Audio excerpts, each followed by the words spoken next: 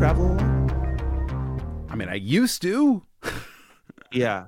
Having a family and stuff makes it a little less. I guess COVID, I you think travel I less. think COVID really put the kibosh COVID really on dampened it. traveling. Yeah. I mean, I used to So, travel a lot to film festivals and screen yeah, that films was all fun. over the world. And every once in a while, it would be a great opportunity to see a different place. And I think Hmm. in some ways we bonded in Toronto Yeah, that's because how we met.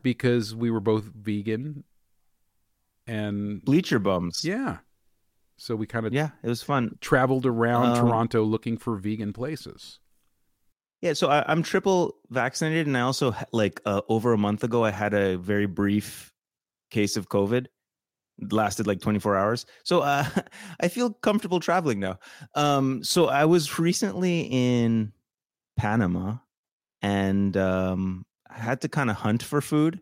I mean, in general, we're spoiled, right? Like we live in like Los Angeles. I live partially in Nevada too, and even Nevada has like a lot of vegan options. But elsewhere in the world, sometimes you really have to dig, and sometimes it's tricky because things ostensibly seem like vegan friendly, but they're just vegetarian. And sometimes, like you go to Latin America and you want even just beans and rice, and the rice has chicken stock and the beans have lard, and you really have to dig a bit. And so I guess some countries are more vegan friendly than others. I've never been to Australia, but I hear they're huge on veganism, and they have a lot of options. But I guess my friends took me to a lot of like touristy places in Panama, so I didn't really have a lot of authentic food. But like we went to this like sushi place, and there was supposed to be one vegan option where it was like a tofu based roll, and I think they slipped some dairy. My tummy felt dairy afterward, like they slipped some cheese in there or something. I remember going to this Latin market, Vallarta, and I just needed some salsa. And I was Hmm. looking for some salsa, and it was like this red salsa. It looked really good. And I looked at the label, and they put chicken stock in the salsa. Yeah, yes, or gelatin. It's hard. It's hard out there. I mean, w- uh, they say uh Tel Aviv, like Israel, Tel Aviv, Israel is like the vegan capital of the Middle East. And that's true insofar as, there's falafel everywhere, there's hummus everywhere, but I didn't encounter a lot of vegan restaurants. But maybe it's just I didn't encounter them. Like England has a lot of vegan options. I don't know if that's because there's a lot of Indian people in England, or what, or just because English people are becoming more and more vegan. I found the McDonald's in Germany had a vegan burger like back in 2019, and we still don't. What have you been your experiences, like the best and the worst countries for finding options and not having to like hunt forever? I mean, I always had trouble in France. Oh yeah, everything's cheese and beef and yeah. I just remember the best times were like going to a falafel place or going to a place that's strictly a vegan place. You just have to do your research and hunt these places down and go on the internet. Happy Cow. I mean, I Right, think right. probably the worst vegan food experiences I've had have been in America. You're trapped in like some like weird town in Oklahoma, and just there's no vegan options in middle America or in the West. I was just in Oklahoma a week ago, and let me think. I didn't eat much, but interestingly, the airport had a really good burrito with Beyond Meat for only $10. Usually, a Beyond Meat burrito in an airport is going to be like 15 plus, but in Oklahoma, everyone in Oklahoma is so nice. Oh yeah, I I was in this place called Woodward, Oklahoma, hmm. and most of the vegan food I got was actually at the Walmart. So I'd go, Oh, and cool. so they Yeah. had like hummus, and they had a bunch of other vegan options. I think they had a vegan cheese. So I was doing a lot of like going and grabbing a few things at the Walmart and then going off into doing my journeys. But you go to like a lot of these like bars and these places, these restaurants, they're very meat centric. They're Yeah. definitely will make stuff for you, but again, it's probably going to be It's contaminated. just carbs, like side order carbs that are contaminated. I was looking at a list. This is actually from Thrillist, and it was like the top vegan countries. And actually, we kind of already mentioned what the top vegan countries are: UK, Israel, Yes, India, Australia, Thailand. Oh, I've never been to Thailand. Have you been to Thailand? And you had options? With Thai food, a lot of times the food is prepared with fish sauce. So a lot of times you can tell them to not use fish sauce. All these countries that have a Buddhist tradition, eschewing meat, eschewing animal product is something part of their culture. So a lot of times it's easier to veganize food, especially if they understand that you don't eat animal product. Being in a place like Sri Lanka, any place where there's a Buddhist tradition, you'll be able to find places that are, obviously India as well. In India, there's a lot of dairy, milk, ghee. Yeah, that's right. I've never been to India, but again, Thailand, Japan, you have to seek out places. Japan's hard. Yeah, I hear there's a lot of fish and everything, right? When you're making, like, let's say a miso soup, there's shaved bonita, in the base. There's a lot of things that can be vegan in the cooking process, but aren't. So a lot of times you have to seek out these places and make a plan. The hardest part, I think, when it comes to being vegan in a strange place is when you're with a group of people. Oh, and they all, this is what happened to me. They all want to go to like some special authentic restaurant or something, or some special touristy restaurant, and they're really dead set on it because they only have one chance to go, like, to be in this country for this one day. And so you have to tag along, and then you basically get like a side salad, if at all. Yeah, so I know from my experience, like going to like a film festival, what'll happen is I'll be going to, let's say, one city or one little town over and over again. Like I mean, I've been up to the Pacific Northwest in Seattle. And, Gig Harbor. Yeah, Gig Harbor. I know all the places that have vegan options there. There's a pho place I know down the street. Eventually you learn all the cool places you can go to grab something, and they remember you. And, I do think that as a vegan, you just have to plan things. And then also, I think when you have a group of friends, maybe, if they're going to go to take you to this touristy place, like, well, maybe we can go to this place the next day. Or you kind of do some bargaining so you don't have to suffer 2 days in a row. And the sad thing is, like, chances are you're going to end up with like a really carb no protein meal. So it helps to just bring a bunch of like Cliff Builders protein bars or something to like supplement yourself, so you don't end up feeling that, you like when you just eat nothing but carbs, because that's all, it feels really like your tummy is full, but you feel like not very nourished, not very satisfied. So when you were in Panama, what did you eat? It's like I went along with my friends. We went to this sushi place. I had the thing that like upset my stomach. We went to this.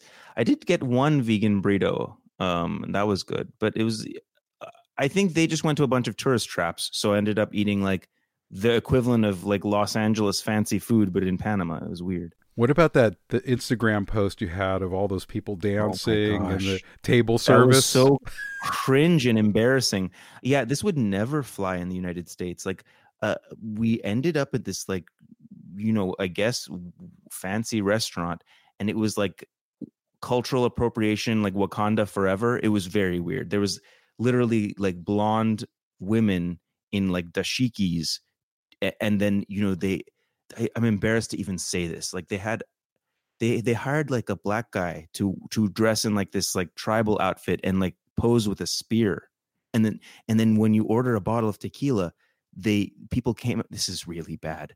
They came out in like monkey costumes, and this is horrible. They came out to like, and then they did this like song and dance to like celebrate that you ordered a bottle of tequila with like sparklers and stuff. Like, guys, don't go to clubs where when you order something they come out and do a dance with sparklers. Like, even if it doesn't have cultural appropriation, like that's just a cheesy, embarrassing experience. Like, have some taste, people. I don't know. People want to be ballers and order bottles, and then they want to have their ego stroked and have, it's It's cringe. I guess that happens It's in just Vegas too. You know, people order something and they make a big deal out of it. Panama had a Vegas vibe to it. It did. It's an international commercial hub, because of the canal. So there's like business people from all over the world converging on Panama City. And I guess there's just a demand for these people. I just don't. Did you see Tom Jones there? I didn't. Does he live in Panama? I don't know. I just assumed that if it's Vegas, he'd be like there. Or who's the other guy? Wayne Newton. Wayne Newton. Yeah, they were on hiatus. Were there Elvis impersonators? Yeah, it's okay. Like, let's not belabor the Vegas parallel. I mean, I remember being in Seattle with a friend of mine and having trouble getting vegan food. And you would think that a major city like that, you wouldn't. That was before, right? It wasn't that long ago. It was during COVID. Oh, okay. Yeah, it wasn't that long ago, but it's kind of this thing where a lot of times it's a situational thing, like where you are, and get a protein bar, get a couple of protein bars. Exactly. You just live on. Take the state of Texas, for example, and most of the state of Texas is like very like barbecue beef heavy. You go to Austin and it's like some of the best, like Arlo, one of the best veggie burgers I've had in my life. They are like Austin has some options. I guess it's their sort of like liberal city within the state of Texas. Yeah, sometimes you just have the to. The Houston airport was rough. I'm just talking about my airport stopovers, but like I had to eat a $8 peanut butter and jelly sandwich. Like that's all I could find. It's like bad enough to eat a peanut butter and jelly sandwich, but for it to cost $8, and it's just a standard like Wonder Bread with peanut butter and jelly, that was, they have you. You can't leave. You're a captive audience. You got to just pay up. We're not complaining about price again, like we did that last episode. How things are expensive. I was going to conclude with what this is according to the Huffington Post. This is the worst places for a vegan to eat. Worst countries. Lay it on us. France. Not shocking at all. Argentina. It's like a meat center. Oh, because they have all those like meat, what do they call that? When they walk around with a skewer of meat, and then you like flag the guy down and they cut the meat like from the skewer. Very theatrical. What do you call that? Cruelty? Theatrical. Yeah, cruel. The Philippines. There's a lot of meat in Filipino food. Listeners, text us the name. Oh yeah, the Philippines is all like pork, right? Yeah, well, but I mean, I think the interesting thing about like a lot of this cuisine is it all can be modified to be vegan. It's just not. Assuming they will, like sometimes you ask for a modification, they're like, why are you insulting my food? And it's funny, even though it mentioned all these like countries like Korea, Russia, Mexico, Germany. Yeah, Korea. Well, wait. Korea, Russia. Okay, yeah, this all checks out. Mexico, I don't know. Germany, I thought Germany has a lot of vegans now. I think you have to probably be in a city center. Yeah, I guess. One time I was there, the McDonald's had a vegan burger, which implies that there's a mass adoption of veganism. And the only Germans I know in Los Angeles are both vegan. And then also in this list, they mentioned Texas and the Midwest of the U.S. Yeah. So again, other than Austin. Not Austin. Yeah, no, that's a special place. I think it all has to do with doing your research. And if you're with people that are game, and want to experience veganism or vegan food, or if you're with a bunch of vegans, that's even better. But it's kind of a situation where you just have to do your research before you travel. And so you don't feel like the albatross like weighing down the group. Like, we all want to go to XYZ, and you're like, but what about me? And they're like, okay, I guess we'll go to something with your options too. Be the albatross. Be the albatross. Be the change. All right, young man. So what else is new for you? What are you planning to eat for dinner? I'm thinking maybe a Trader Joe's frozen TV dinner, perhaps the enchilada and the mildly spiced vegetarian burrito, vegan vegetable burrito. Do you have any green onions? You can just like sprinkle a few green onions? Snip them in. Yeah. Actually, I think they actually used to have little bits of green onion in the enchilada. And then recently they skimped.